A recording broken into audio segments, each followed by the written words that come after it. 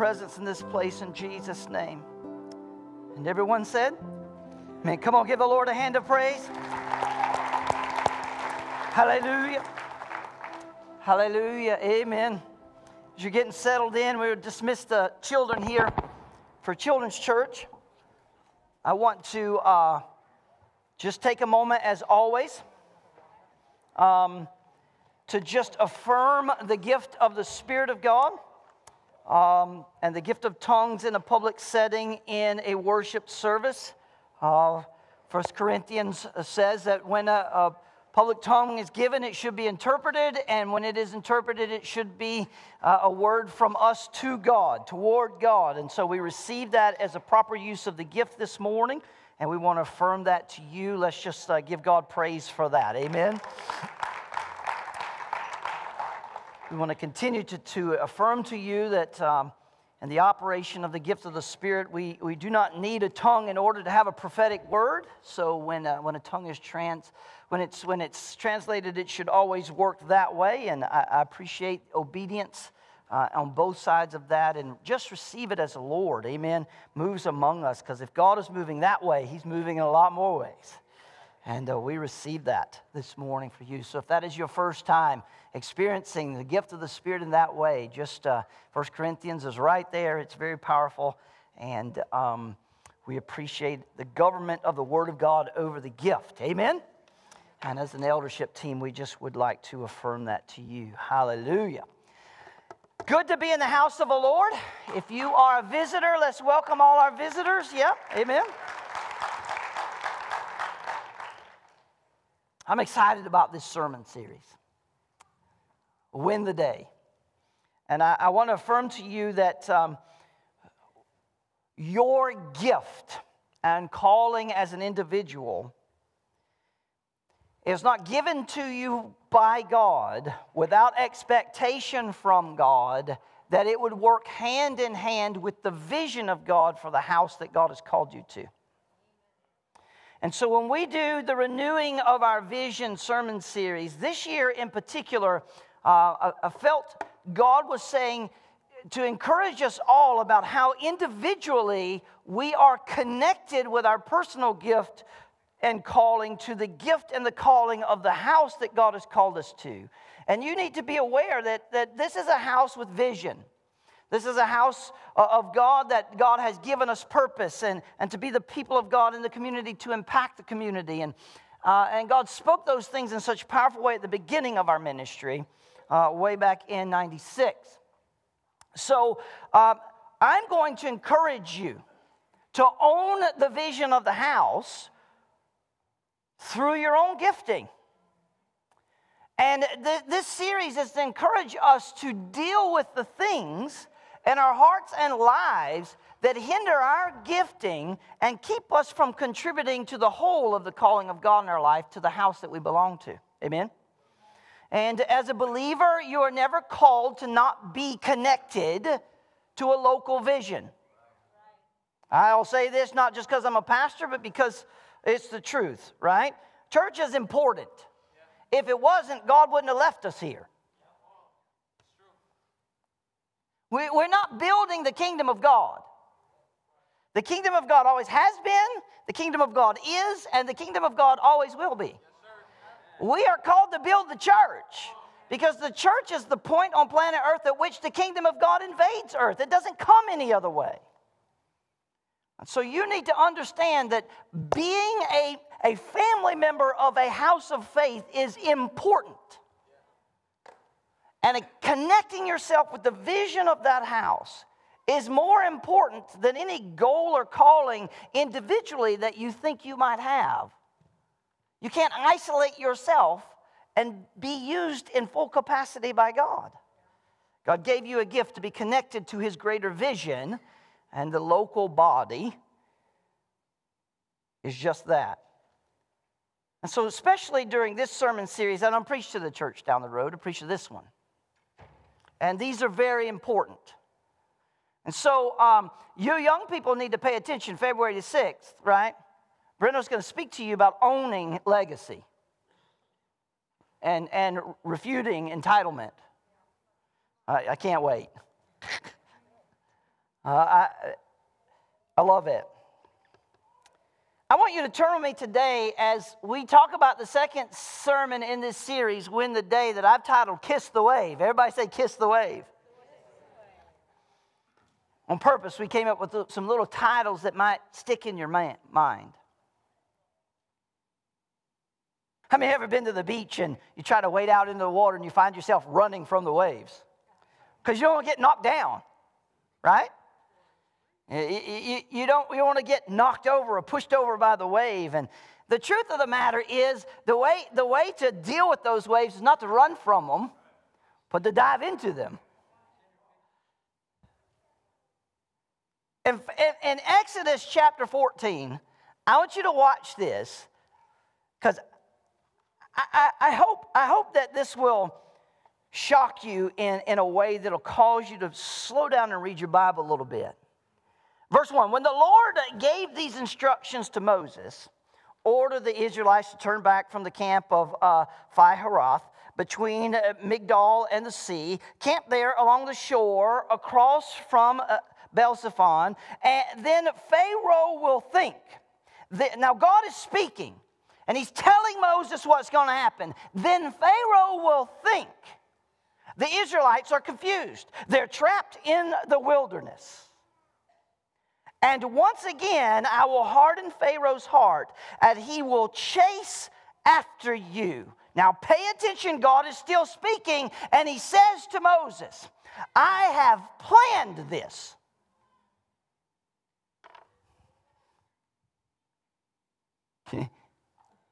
Moses, you're going to be trapped. You're going to be between a rock and a hard place. You're going to feel like you're going to die. Either you're going to get slain by the sword or you're going to drown in the water. This is what's going to happen. I'm just telling you right up. You're going to be in a place where you think it's all over with. You made the worst mistake in your life. You're going to be confused. Even the enemy's going to think you're confused. You're not going to know which way's up, which way's down. You can't turn to the left or to the right. You can't go forward or you can't go backwards. It's going to be a terrible situation, Moses. But guess what? I planned it. What? It's right there. I have planned this in order. Everybody say in order. To display my glory. Good. Come on, somebody. Let's pray. Father, thank you for the word. Bless it to the reading of our heart. God, just let us receive it. Let it grow fruit in our lives to move us towards who you are and win the day, Lord. We pray it in Jesus' name. And everybody said? Spurgeon made a statement, and I like this statement. And Spurgeon's statement is this: I've learned to kiss the wave that throws me against the rock of ages. I've learned to kiss the wave that throws me against the rock of ages.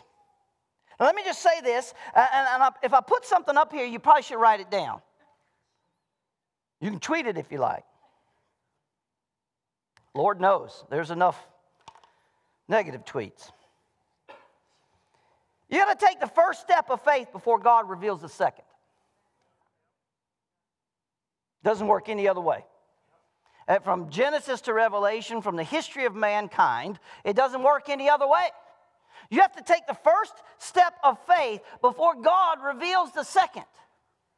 Now, I love this particular story because there's some background behind it that you've got. You know, when you start reading the scripture, you learn that now I've got some familiarity with it, but I want to know a little bit of the background of what's going on here. And years ago, I bought a set of commentaries called the background commentary set. And it takes the scripture and doesn't really elaborate on the scripture. Instead, what it does is it tells you what's happening in the background of everything. And they use a lot of historians and a lot of archaeology, and if you'd love to see that commentary set, it is brilliant.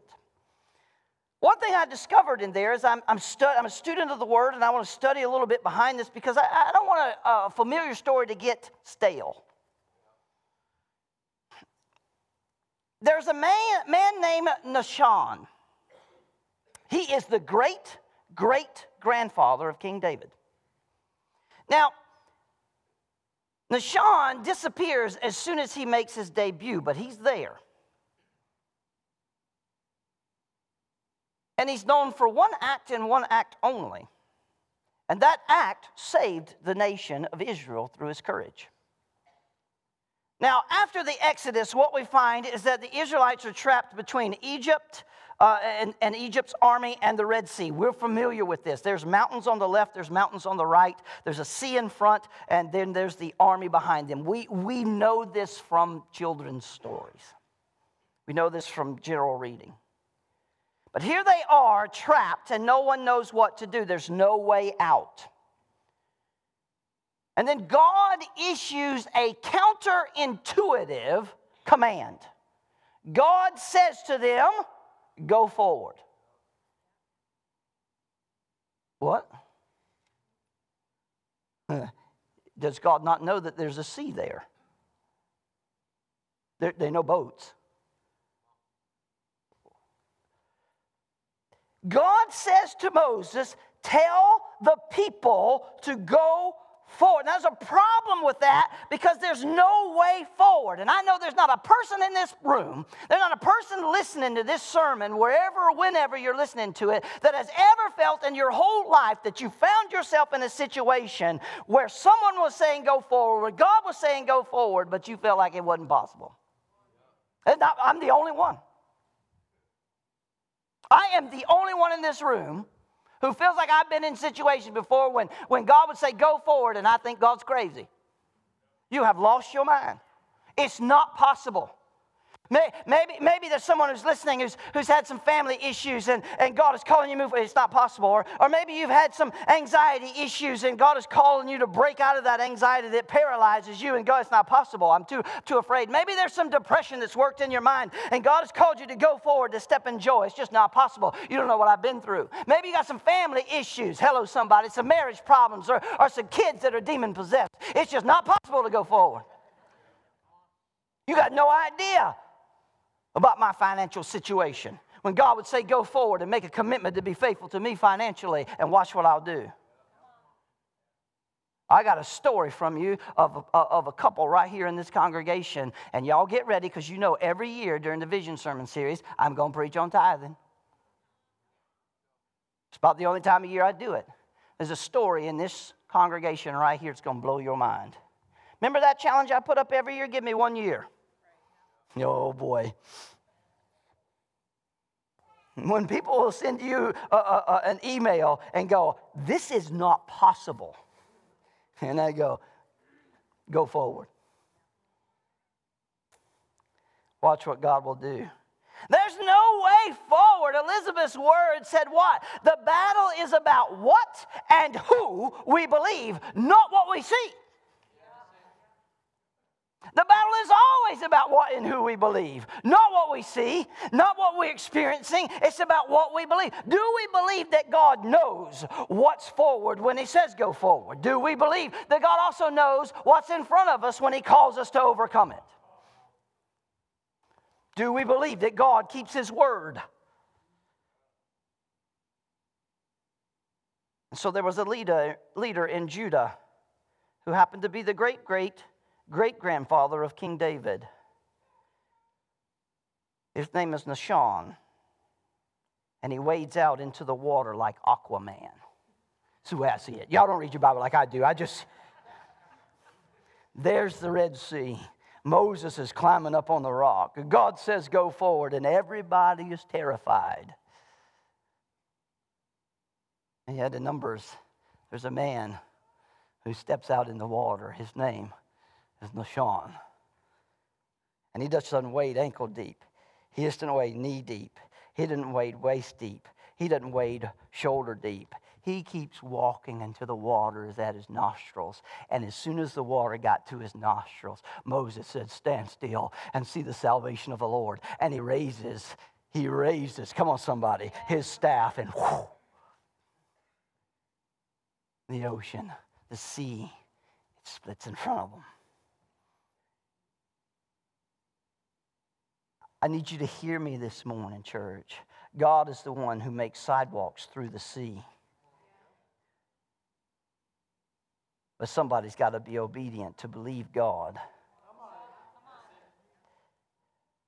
How? By wading into the water. And you think I'm crazy, but you got to watch. Psalms chapter 14. The scripture is so connected to each other. And verse 3, it says, the Red Sea saw him and coming and hurried out of the way.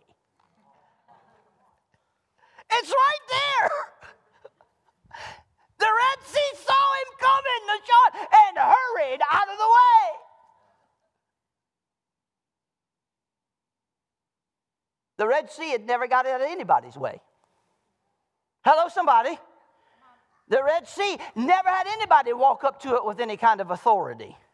The Red Sea was the obstacle for everybody and anybody except for God's people. And let me tell you something. When God's on your side, they're an obstacle that He ain't called you to move forward through that you can't worry through. Listen, let me tell you something. There's going to be some obstacles that you think you can't cross, that when you step up in obedience and faith to God, because He said go forward, what you thought wasn't going to move is going to hurry up and get out the way.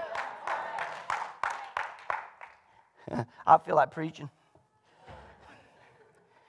I mean, listen, there's this old little saying that, listen, if you want to walk on water, you got to get out of the boat or live in Michigan. It's just, I felt so spiritual the other day as the river was frozen, and I'm like Jesus. I'm walking on the water. My wife's like, what are you doing? I'm being like Jesus. On the water. But let me give you a better one for us today, one for our ministry, one for our vision, one for who we are. If you want God to make a sidewalk through the sea, you got to wade into the water. You see, we spend most of our lives waiting for God to split the Red Sea. And what if God's waiting for you to get your feet wet? You spend all your life trying to overcome addiction. What if God's waiting for you to overcome just one day?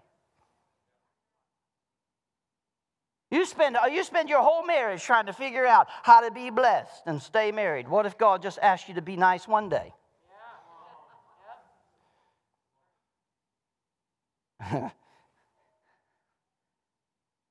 You see, we want everything to split before we do anything. But let me tell you something. If that's the way it would work, you wouldn't walk across it anyway. You got nothing invested. You got nothing invested. You got no commitment towards what God is asking you to do. Maybe, just maybe, God's waiting on us. Maybe just waiting. God is just waiting to see how much we're invested. See, here's what I know for sure, church. If you want God to do the super, you need to do the natural. That old saying that says, well, God helps those who help themselves. No, that's not true. It's not true. That old saying that says God helps those who help themselves, that is not true. If you can help yourself, God expects you to do it.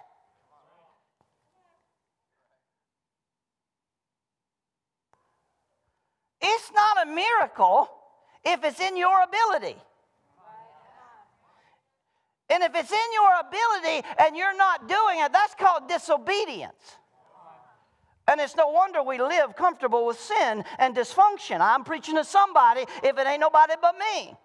You got to take a calculated risk. You got to make a defining decision. You got to take a step of faith. You see, that's all it takes for God to make a sidewalk through the sea that's in front of you. Listen to me, church. You got to kiss the wave that throws you against the rock of ages. Where else do you want to be but in the arms of the one who can carry you through? Jesus, this trouble threw me up against you. I'm so hurt. Jesus, this trouble pushed me closer to who you are. I'm so mad. Where else do you want to be? The first step is always the hardest. Somebody say amen. Why? Because you got to overcome the law of inertia by taking initiative. Hello, somebody. You overcome fear by exercising faith. I wanted to see. You got to take the first step before God reveals the second. Somebody say amen. That's what Nahshon did. That's what he did. He's like, God said, go forward. I'm going to keep walking. If God can't save me, who can? And I'd rather die in obedience obedience to God than die in disobedience to God at the hands of an enemy. You have to wade into the water, and if necessary, right up to your nose. Let me set the scene for you, because I want to do this. Israel's trapped, we get that, right? There's the army, there's this sea, it's a no-win situation. Here's where we're at. Death by sword, death by drowning. Put yourself in their, I almost said shoes, but let's say sandals. Imagine the sound of the horses and chariots. The entire Egyptian army, full throttle right at you. And you know how that, you know what that mode is, right? It's fight or flight, right? It's like, here we go, or I'm out, right? It's like it's on or I'm gone. Fight or flight. It's on or I'm gone. One or the other. It's right there. That's that mode. It's here we go. Are we going to handle this? Are we going to do it? Or are we going to check out? It's this situation. There we are, right? And the people panicked is what the Bible says in the story. Why? Because either way, they're dead. According to what they see. But this is when leaders lead. Hello, somebody. This is when Spirit-led people stand up and stay calm and carry on. This is when Spirit-filled people step up and step in. This is when people who believe God, right, begin to say either God's going to save us or He ain't going to save us, right? It's on God now and it's not on me. See, that's who Moses is. He's that guy who does. And so in verse 13, he steps up and he says, "Fear not, stand still, and you'll see the salvation of the Lord, which He will show you this day. The Lord will fight for you." You got to hold your peace. Now let me give you 3 little simple steps this morning. I need you to grab a hold of this as we move forward in what God is calling us to do as individuals, so that the vision of this house can continue to be complete. Every one of us in here individually and as a ministry need to face our fears. We're going to have to take our stand. We have to hold our peace. Every one of us in this room would look at all the scenarios and situations that we're facing, and some of it just ticks us off.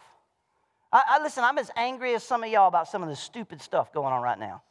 Like nobody in their right mind can think that is at all. I'm just a country boy with a little common sense. But I know that 2 + 2 is going to equal 4. I also know that situation ethics is going to allow anybody to take 2 + 2 and make it add up to whatever they want to.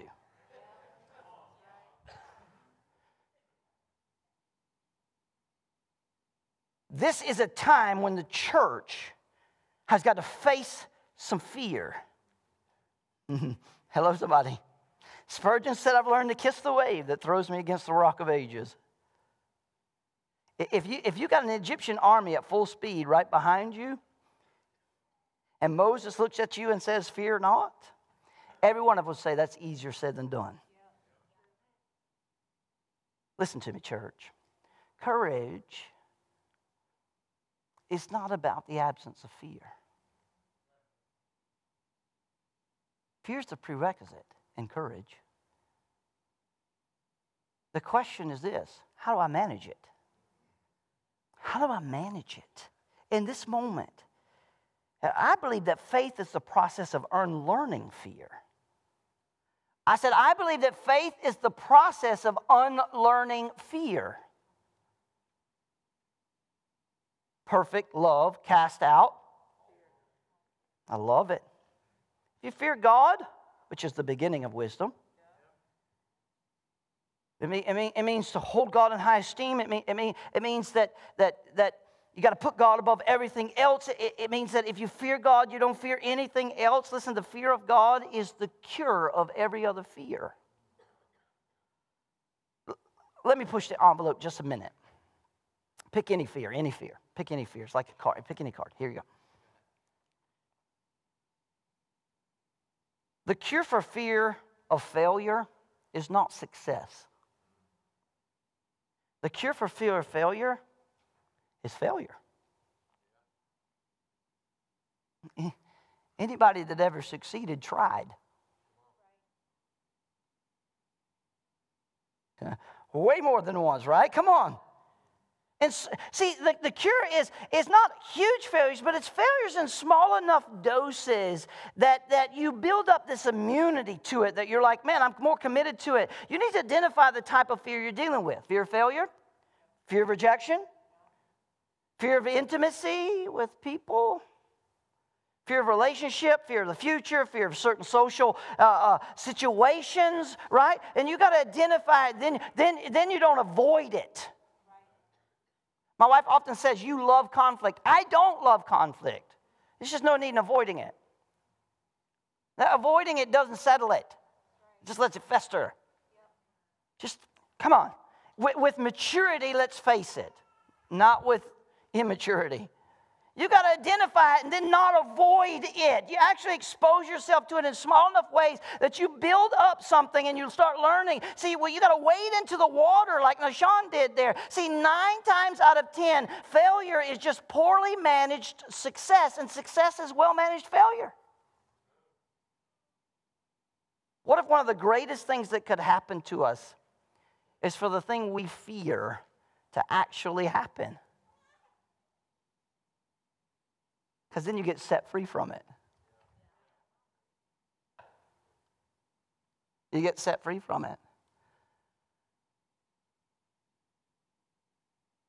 I remember when my wife and I got married and we bought our little house in Florida, and it was a little brick home and a couple acres of land, and it felt stable to me, right? Like there was something inside of it that was, as a young man who didn't live in obedience to my parents in certain areas, and it just caused me a lot of trouble and a lot of heartache, and those were my issues, and I never dealt with those issues, and instead of doing that, I just blamed other people. And I was very angry and very insecure, and we got married, and we bought this brick home.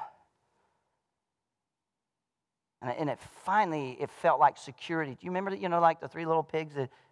The brick. It's brick, right? Like, and I thought, man, that's my security. That's where everything is at. And then when God says, move. No. No. And not only do I want you to move, but I want you to give everything away. And I said this, and I said it kind of flippantly just because some of you don't know all the details, or maybe you don't understand why and how I say it. But listen, giving everything away and moving to Michigan with enough money to live for 1 month was the best thing I ever did in my life. Best thing.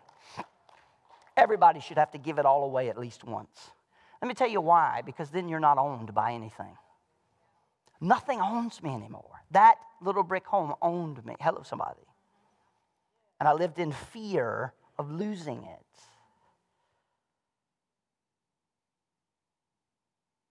But man, when we moved to Michigan, and we had enough money to live for 1 month, and I remember going to a job interview, and pretty sure I was going to get the job, and walking out the door, my wife said, hey, you need to make at least this much per hour in order for us to eat.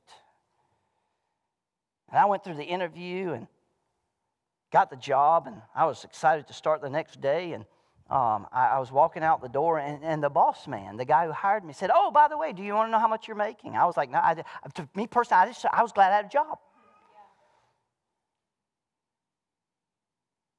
And he said, I said, sure, yeah, that'd be great. At least I can start to budget a little bit and those type of things. And it was exactly to the penny what my wife had said an hour before when I walked out the door. See, it was God saying, look, I got you. I got you. I got you. See, sometimes, right, here's what we're saying. The greatest thing sometimes is having us face. God wants us to face our fear so that we understand that nothing we fear is greater than Him. Let me add one more thing to this mix, right? We are a community of faith. We're a family of faith. We eat faith for breakfast and dinner and right? What's the net result? Dream big. Dream big. Pray hard. Think long. Come on. Go after God-sized goals. Go after some God-sized goals. And we evaluate and activate each other's faith. It creates a barrier to fear. Come on, you can believe God. You can believe God. Let me tell you why you can believe God. Because when you step out in the water, there isn't a sea that you face that God can't split. Like God is a sidewalk making God, right? God is a God who makes roads through the desert. God is a God who paves roads through the seas. God is a God who does the miraculous. This is who God is. And we encourage each other. Let me just say this. Let me just say this. I got a minute. I have threatened. It's right there on the front of 12 o'clock. Anyway, I have threatened to turn off this live stream. I'll tell you why. Not because I don't think it's a good tool, but because Christians are lazy. There is no way you can stay home just because you don't feel like going to church and encourage anybody in this house. You can't do that. When the gift of the Spirit operates and you online because you were too lazy to come to church, is there a time? Absolutely. Come on. But you can't translate the gift of tongues. The live streams for the non-believer, not for the believer. The believer ought to be in the house of God. You can't love nobody. You can't pray for nobody. You can't hug nobody. You can't go up to nobody and give a prophetic word. You can't be in the house and operate in the gifts of the Spirit and accomplish those things by saying, well, I'm just live streaming. Listen, you have made church all about yourself instead about all the people in the house that need you.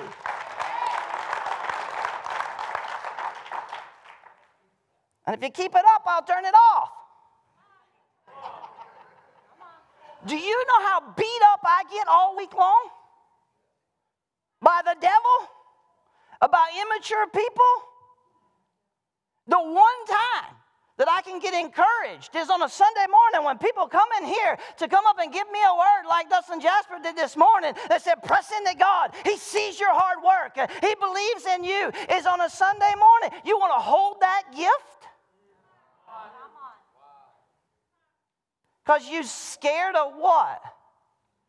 Let me just bless you this morning. If you went to Walmart this week, you got exposed.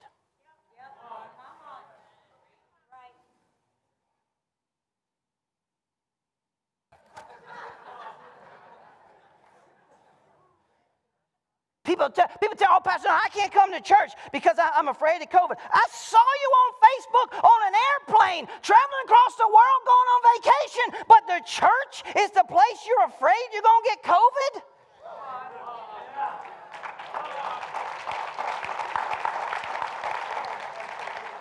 People have lost their mind.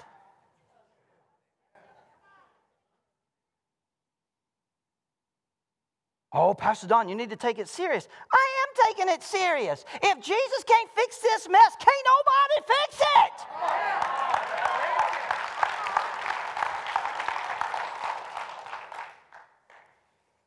They're going to have you walking around in suits from NASA.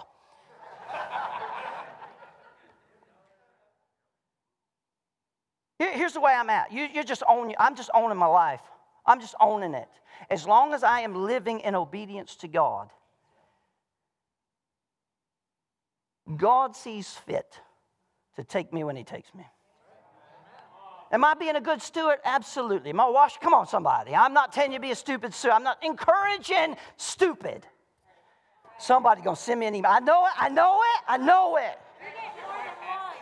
I'm going to get more than one. I get it. I'm telling you, church, we need each other. And the world and the devil knows how much we need each other. The devil knows how much we need this house. The devil knows how much we need corporate faith. He knows how much we need to take each other by the hand. The most powerful thing the church has is its unity, hand in hand, arm in arm, and I ain't going to let none of that separate me.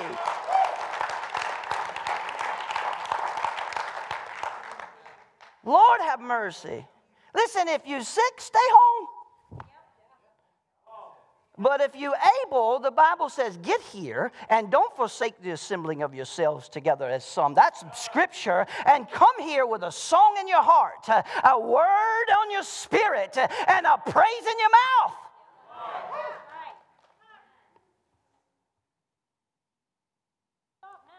I'm just telling you.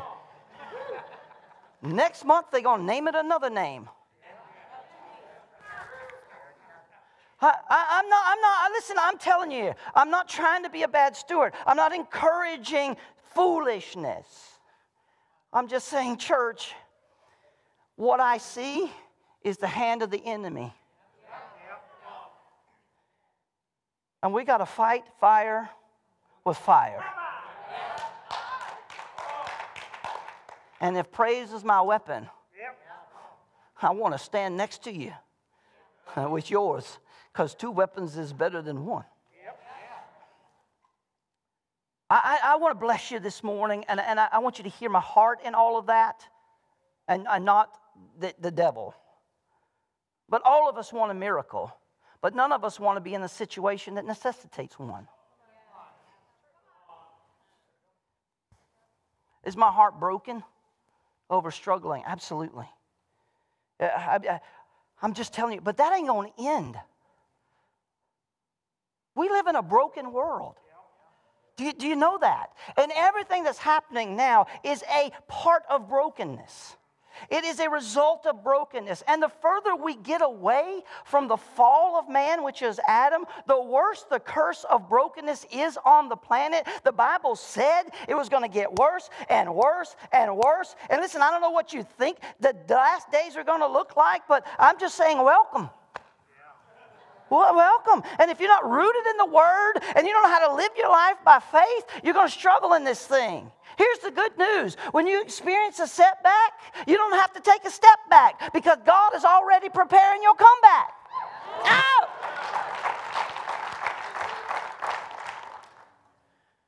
We need you in this house. We need your gift in this house. You can't win the day in your life without being connected to a house of vision and faith.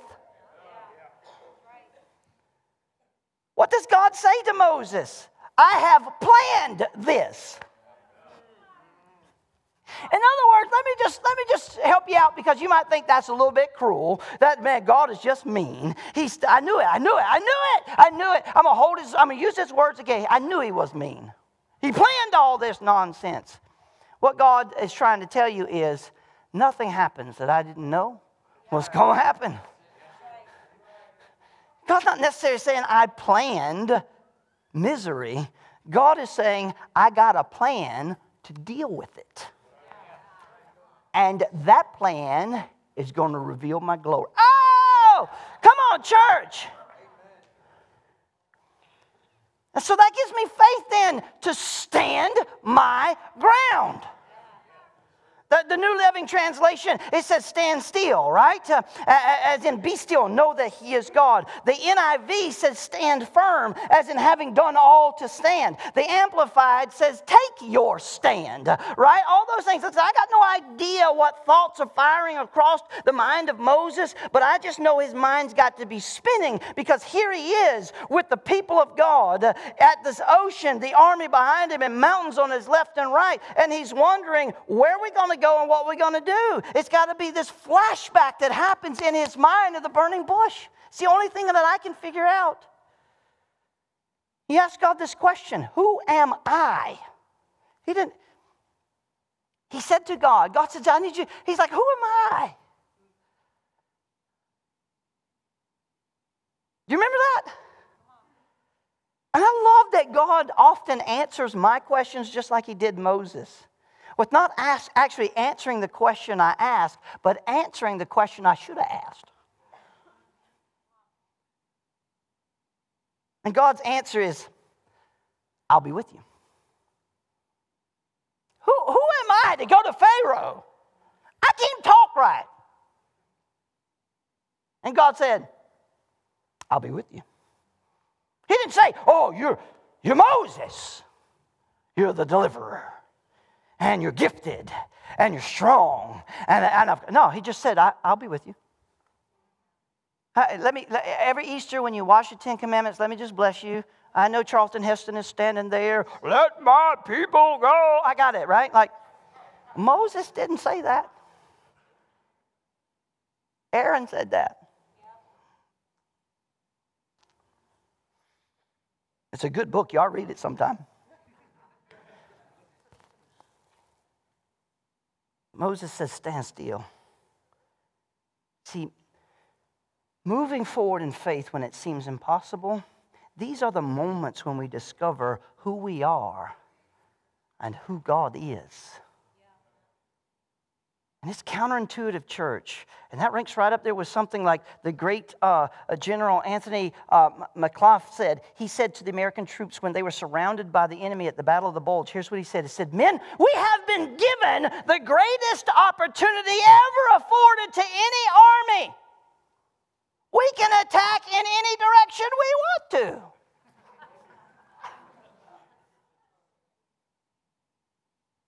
If we are surrounded by the enemy, we can.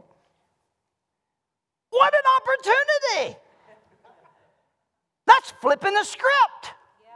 Hello, somebody. That's kissing the wave. Oh, I'm helping you this morning. You don't even know it. See, in crisis situation, I get to go back to ground zero in my life. I go back to the foot of the cross. I make a beeline to the empty tomb. I go back to the promise where I can stand on. Listen, he told me he who began a good work in me was going to carry it out to completion. He said he would watch over his word in my life until he performed it. He's working all things together for my good. Amen, because I love him. And he said, I can do all things through Christ who strengthens me.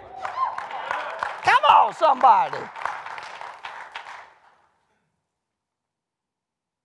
Now listen, Josiah, don't get under the bench press and quote, I can do all things through Christ who strengthens me, and put 800 pounds. Don't do that.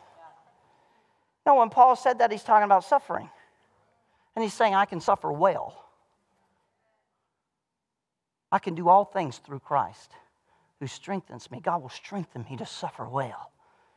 You see, in a Western world ideology, the first thing Christians do is they check out on God at the moment of suffering. But the scripture from front to back, church, is God walking with us through our suffering, not walking with us so we avoid suffering.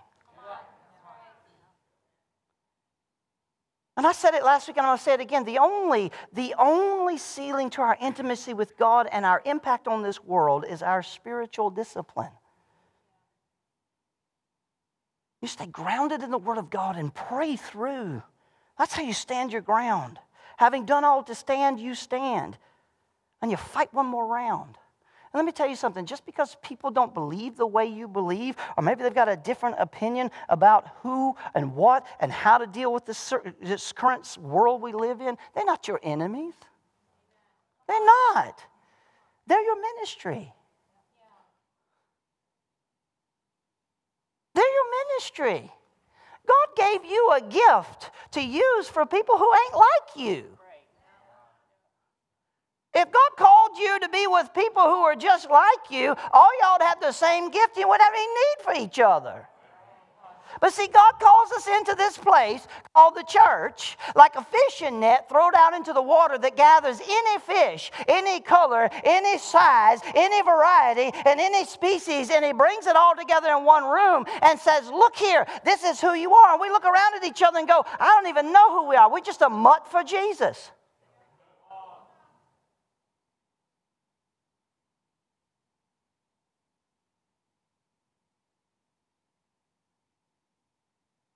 We have a core value as a church.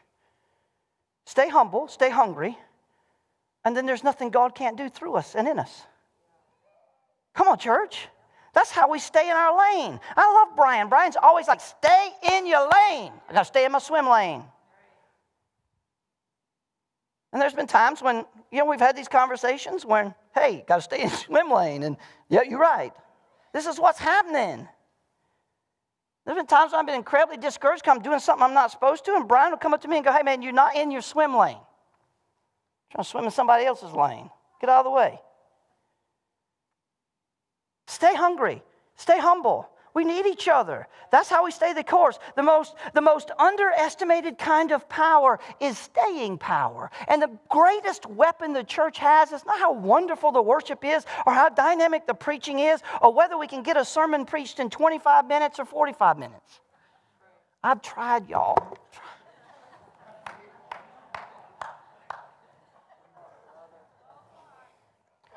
It's right there. It's right there. It's our unity. And if this church is going to be effective in the vision that God has given us, our unity is the one thing that no matter what happens can't be taken away from us. I need you. You need me. We need each other. We got to have each other spiritually. We got to have each other physically. We got to have each other emotionally. We got to have each other financially. We got to have each other. If we're going to win the day, we cannot do it alone. If you're going to win the day, you cannot do it live streaming.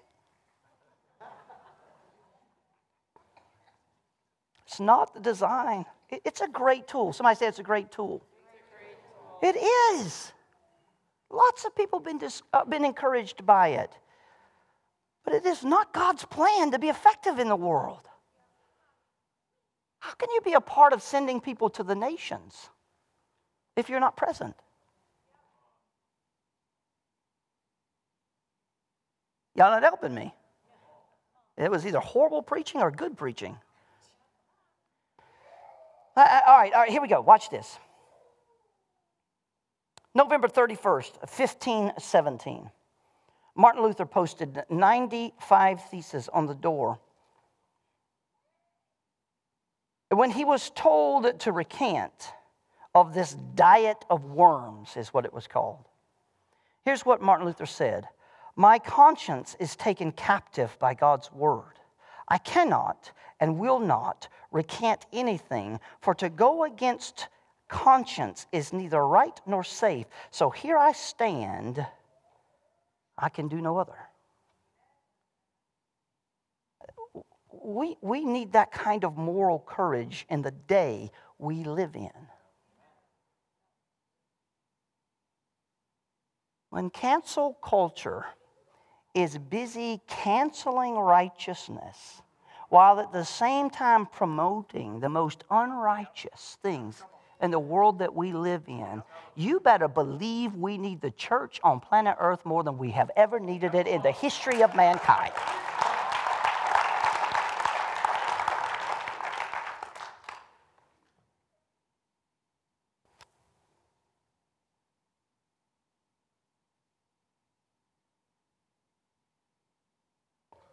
How do we kiss the wave? Ground yourself in the Word of God. Anchor yourself to the promise of God. But you got to embrace the pain and suffering. You've got to learn the lesson to cultivate character. Do you understand that?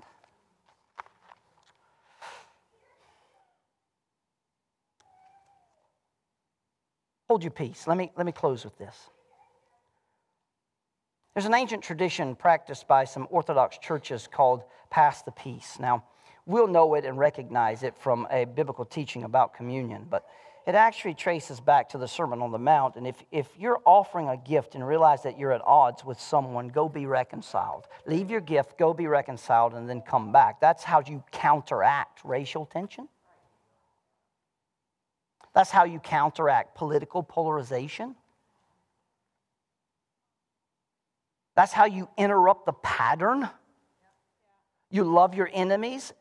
You pray for those who persecute you. And you bless those who curse you. When you pass the peace, you invade planet Earth. But let me back up one step. It's really hard to pass the peace if you don't learn how to hold your peace.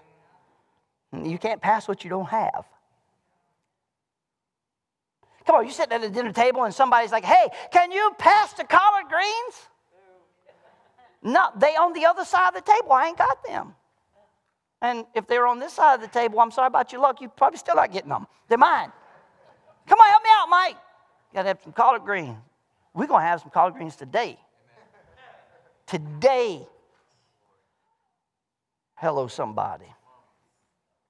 Y'all got me thinking about lunch. Now, here's a statistic, right? Here's a statistic. 1/3 of Americans struggle with anxiety or depression. 33%. 33%. I actually think if people were honest, it might be higher than that. How do we get it back? How do we get peace back? How do we hold our peace when it seems like the world is spinning out of its mind? How do we hold our peace on a train ride that's going off the tracks?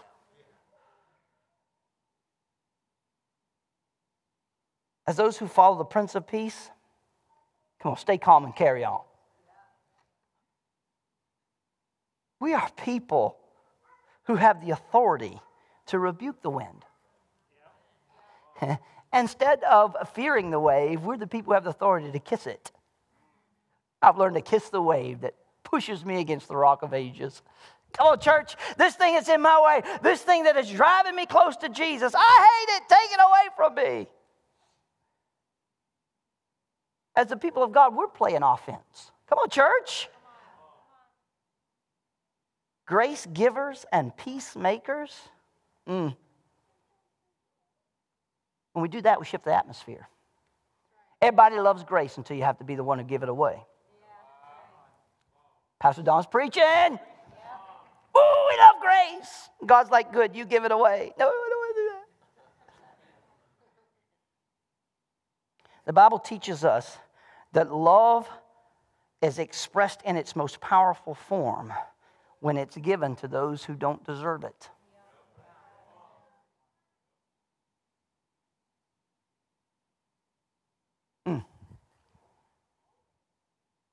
I can't change the past, but I can learn from it. And in learning from it, I can bury it 6 feet. I don't know what you need to bury to win the day, but it's time for you to kiss the wave. And I think this is a pretty simple message. If you want to kiss the wave, you got to face your fear. You got to stand your ground. You got to hold your peace. Nothing's easy about those 3 things. Come on, I'm not ignorant to that. It's easier said than done. I get it. But I love what happens next in our story. When the Lord said to Moses, "Why are you crying out to me? Tell Israel, go forward." You got to overcome the law of inertia by exercising initiative. You got to overcome fear by exercising faith. You need to, listen, if you need marriage counseling, it's hard to wade into the water. Just get wet. You ever had a mess so big you don't know where to start to clean it up? Let me tell you how to do that. Just start.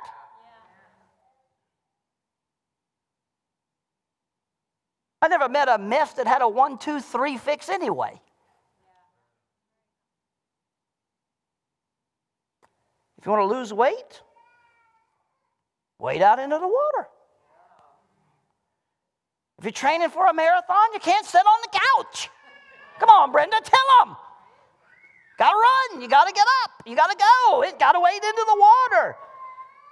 If you got conflict to resolve, come on, somebody, you got to wade out into the water. It's hard. I know it's hard because it's counterintuitive. The first step is always the hardest. Somebody say amen. But if you want God to do the super, you got to do the natural. If we want God to make sidewalks through the sea, we got to wade out into the water and kiss the wave. We got to wade out into the water and kiss the wave. Come on, church. We got to wade out into the water and kiss the wave. I don't know about you, but every morning I get up with the idea to win the day. Now, I'm like you when I get home every evening and wonder what happened. Hello, somebody. Did we win the day or did we lose the week? Come on, church. But then I got to remember a man that's the great-great-grandfather of a great king What if he had stopped stepping into the water when he got to his ankles? Well, that didn't work. What if he was brave enough to get to his knees? Well, that didn't work, and stopped. What if he got to his waist? That didn't work. What if he, come on, church. This isn't happening. What if he'd stopped when the water reached his chin? Well, that was a waste of time. My daddy gave me the great gift of discipline. I haven't walked it out in perfection, I get it. But there is something he gave me that I will always say he gave me discipline. Either by his hand or, hey, hello somebody, or by his thought process. And he used to make some statements to me, and he used to always say, it's too soon to quit. I remember that. Don, why'd you quit? You were right there.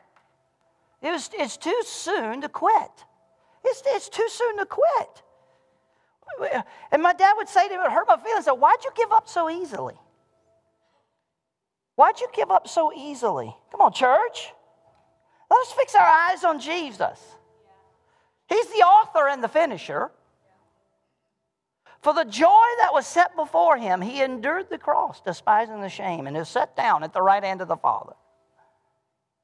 He's the author and the finisher. In other words, he kissed the wave for me and you. Think about that. Can I say it like I said it last week? Yesterday's history, tomorrow's a mystery. Today I get to kiss the wave that throws me against the rock of ages. And I'm going to win the day. And I need you to understand as a people of God, the reason we even talk about renewing our vision is not just to fill the calendar with a new sermon series. God has plans for us. He wrote, I have planned it. I don't have a trick Bible. It's right there. And the psalmist, when it wrote about what God had planned, you know what he wrote? He didn't write about the fear that all the people had. He didn't write about the mountains on the left or the right. He didn't write about the Egyptian armies. You know what he did?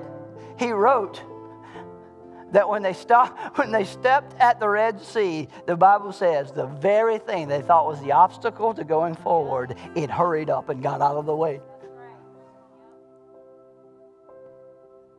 Come on. Not a person in here this morning who don't need Jesus to work in this moment. But so does this church. If we're going to continue to send people to the nations, if we're going to continue to equip and plant churches, come on, church. We can't do it without each other. And the thing you've been going through is the very thing God is using. He's planned this. It's almost like to draw you close to Him. And I know sometimes the greatest act of faith in our life is simply just getting up and being able to walk with Jesus that day. That's really the only thing He requires of us. Just walk with me. Do you know when the disciples walked with Jesus, it was then that they walked in power and authority. When the disciples, when they obeyed Christ, it was their testimony when they finally got back to Him. Jesus, you would not believe what happened when we did what you told us to do. And Jesus was like, pfft. You think that's awesome? Just be thankful that your name is written down in the book of life. Now let's go. We got more to do. Will you stand with me in this place?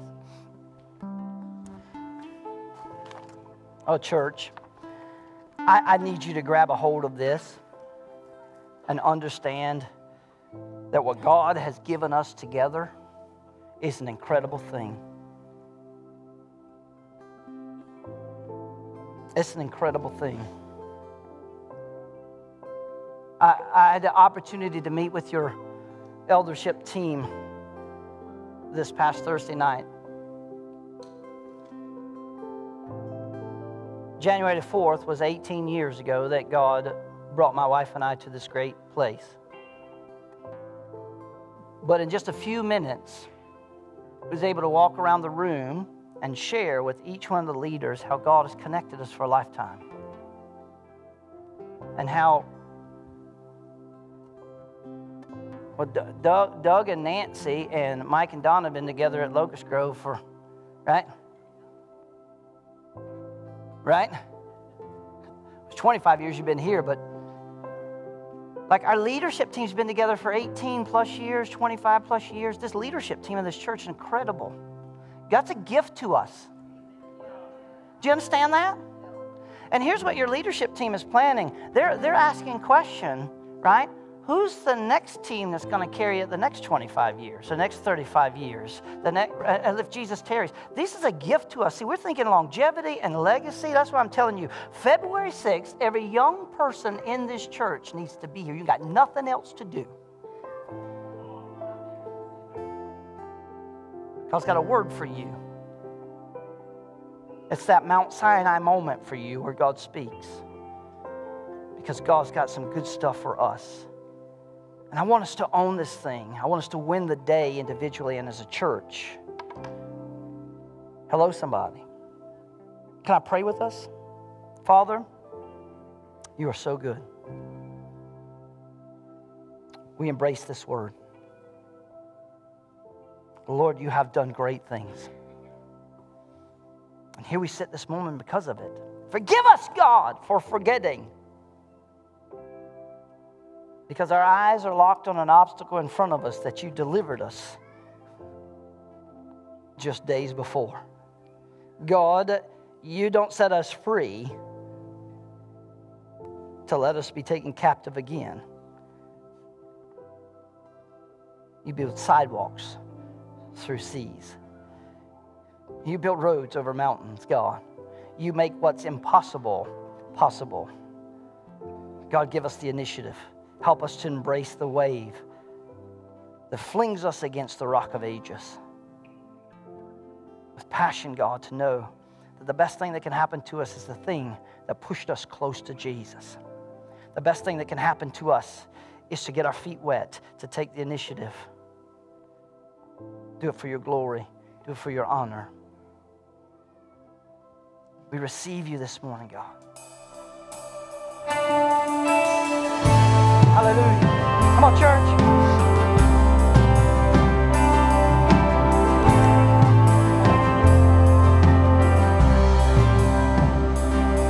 The weapon may be formed, but it won't prosper. Come on, somebody, that's a word for you. When the darkness falls, it won't prevail. That's a word for you. Come on. 'Cause the God I serve knows only how to triumph. Come on, church. And my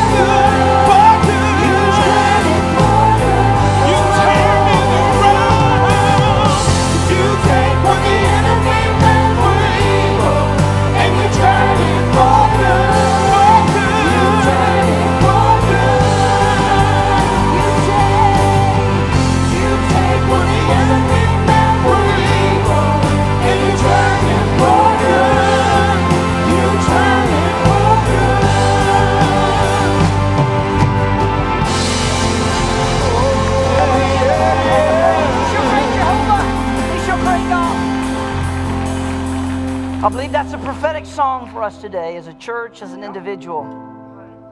So many of us stand in a moment of needing a miracle. And I just need us to understand that God will not let His character or reputation be defamed. Amen? He will do what only He can do, so only He gets the glory. Father, today in this place we rejoice at Your good hand. We want to be a people who always declare that the good hand of our God is upon us. And so, Lord, thank You for Your goodness. Thank You for Your goodness, Lord. We give You praise, we give You glory, we give You honor for it in Jesus' name. And everyone said, come on, give the Lord a hand of praise. Hallelujah. Turn around, tell your neighbor, kiss the wave.